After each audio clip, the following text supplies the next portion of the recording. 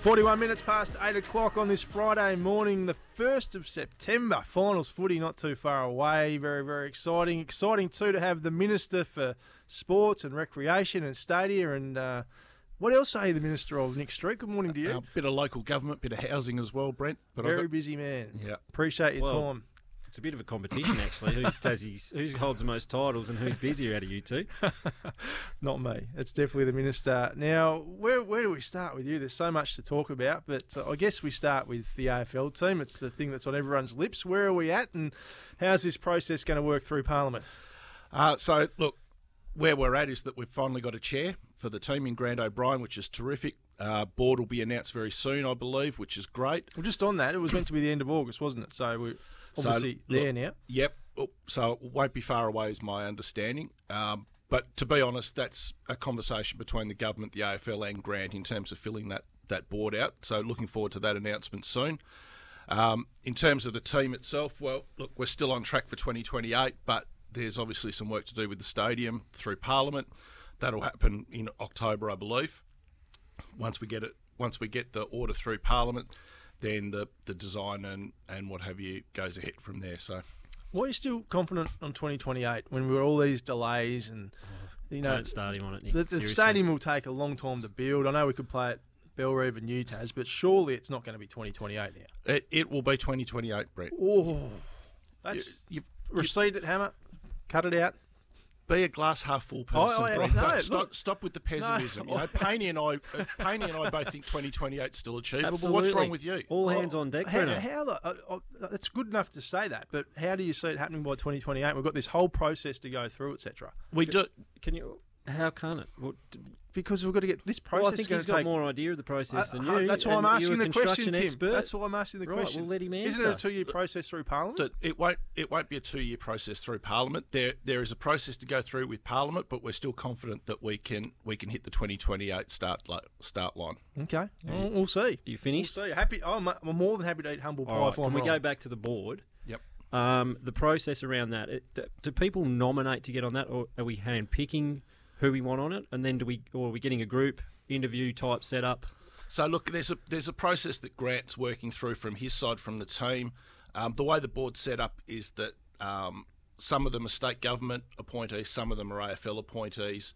But to be perfectly honest, it's really a conversation between the state government, the AFL and Grant about making sure that we get the board that we're looking for. Grant's very keen to get the gender split right, but to get the skills mix right. We want people to represent all parts of Tasmania, but if there are people on the mainland with a Tasmanian connection as well who we think could be good board members for the team in the initial stage, then they'll be looked at as well. Now, I've said on this show I don't know a lot about politics. I'm starting to learn a bit more because I've had to adapt. Don't undersell yourself, Brent. You're sending me text messages all the time with questions and comments. Yes, well, this staggers me if this is right. So correct me if I'm wrong. Pull me up on whatever I say that's wrong here. But my understanding is Hobart City Council doesn't have to pay a cent for the High Performance Centre, not $1. True. Why on earth would they want to push that away from their city that will do enormous things? And this is the same with the stadium as well. Yep.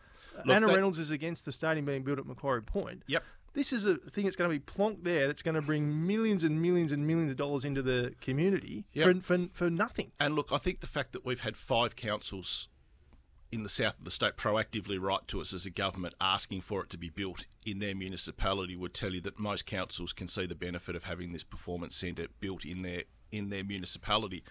And if you go to Victoria, there are councils fighting amongst themselves to try and get AFL high performance centres built in their municipality because they know what they can deliver for the community. That's not to say that there's going to be restricted access at times to this facility, because it will be an AFL high performance facility. But I've been fortunate enough to go to some of these facilities on the mainland and to see the programs that they run, to see the public access that you get to these facilities. I think any council's mad to be proactively knocking back this type of investment. I really do. I can't understand. Do you think, is she knocking it back though, or is she more around sort of the process of it, how it's happening? And I mean, it's been coming out through the media, so it's hard to say. No, look, we've genuinely tried to be proactive in talking to councils about the opportunity that this exists.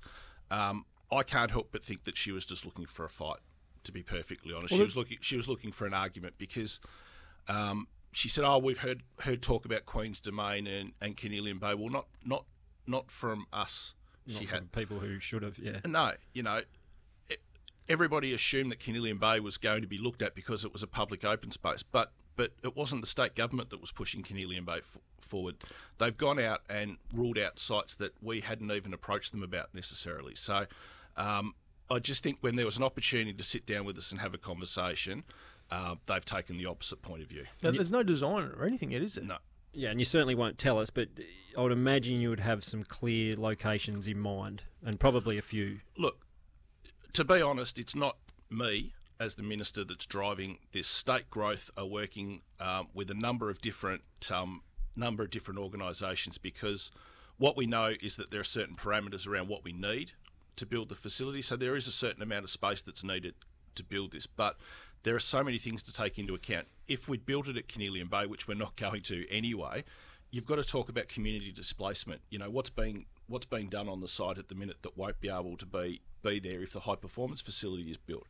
And so that's why greenfield sites are probably a more attractive option, because there's less community displacement if we build it in one of those locations.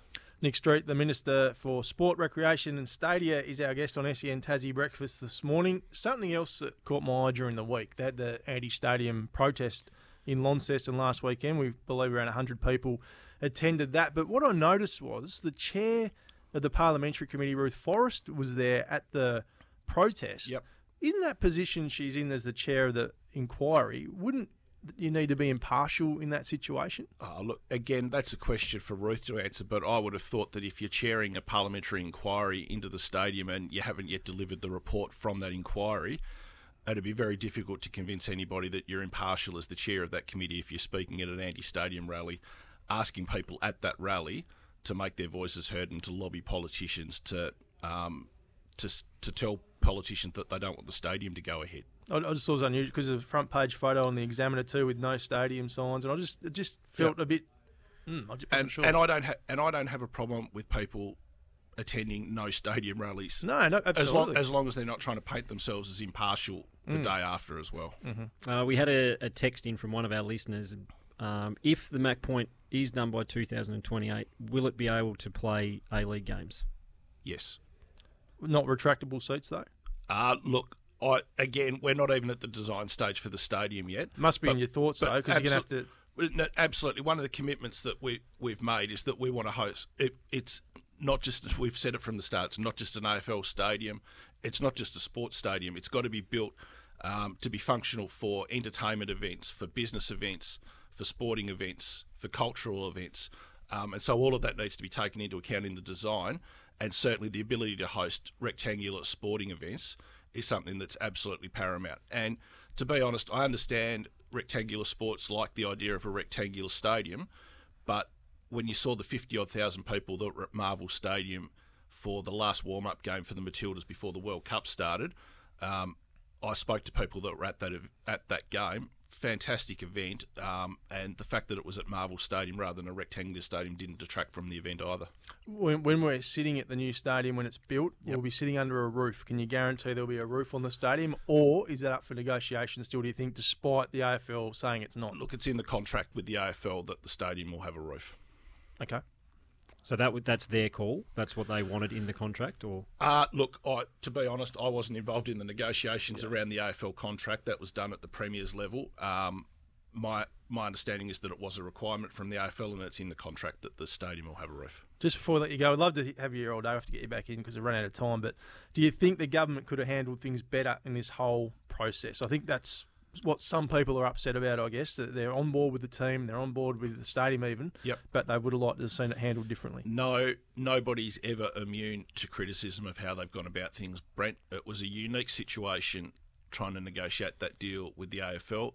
We did everything we could to be upfront with the public about information, but if there are people who are critical of the amount of information that we put out there or the transparency of the process, we tried to be as transparent as possible. But at the end of these things, I don't know of a negotiation of that size where there won't be public criticism of the way we've gone about it as well. What I know is that it was a 30-year plus dream for us to get an AFL team, and 5 years ago, you were in the sports space, Painey was playing high-level sport. 5 years ago, would you have ever thought that we'd be in a position where we'd be sitting here today talking about the fact that we'd secured an AFL licence? Certainly not. Absolutely not. So, we've got the outcome we want. Me personally, I'm an absolute believer in the stadium, and I was a believer in the need for a new stadium before the AFL team was even talked about. So I'm delighted with where we're at. We've got to keep selling the AFL team and the stadium and that Macquarie Point precinct. We need to keep talking about the fact that we're investing at $130 million at UTAS Stadium in Launceston. That'll be the best boutique stadium in the country when it's finished. There'll be money spent at Dial Park as well to make sure that we can host AFL content, AFLW, VFL up in Penguin as well on the northwest coast. We want the benefits of this team to be spread right across the state. Wanted to ask you about the pressure on your lines, but we've run out of time, unfortunately. Well, look, I can come back any time to talk about the Lions, particularly with a West Coast Eagles supporter. Thanks so much for coming in. Appreciate it. We'll get you back on soon. Nic Street, the Minister for Sport. Thanks, guys. And Recreation and Stadia, and lots of other stuff joining us in the studio here. We're off to our final break of the morning. Back to wrap up the show next with our Home of the Week, Tim. After this on SEN Tassie Breakfast. Thanks to Harrison Agents.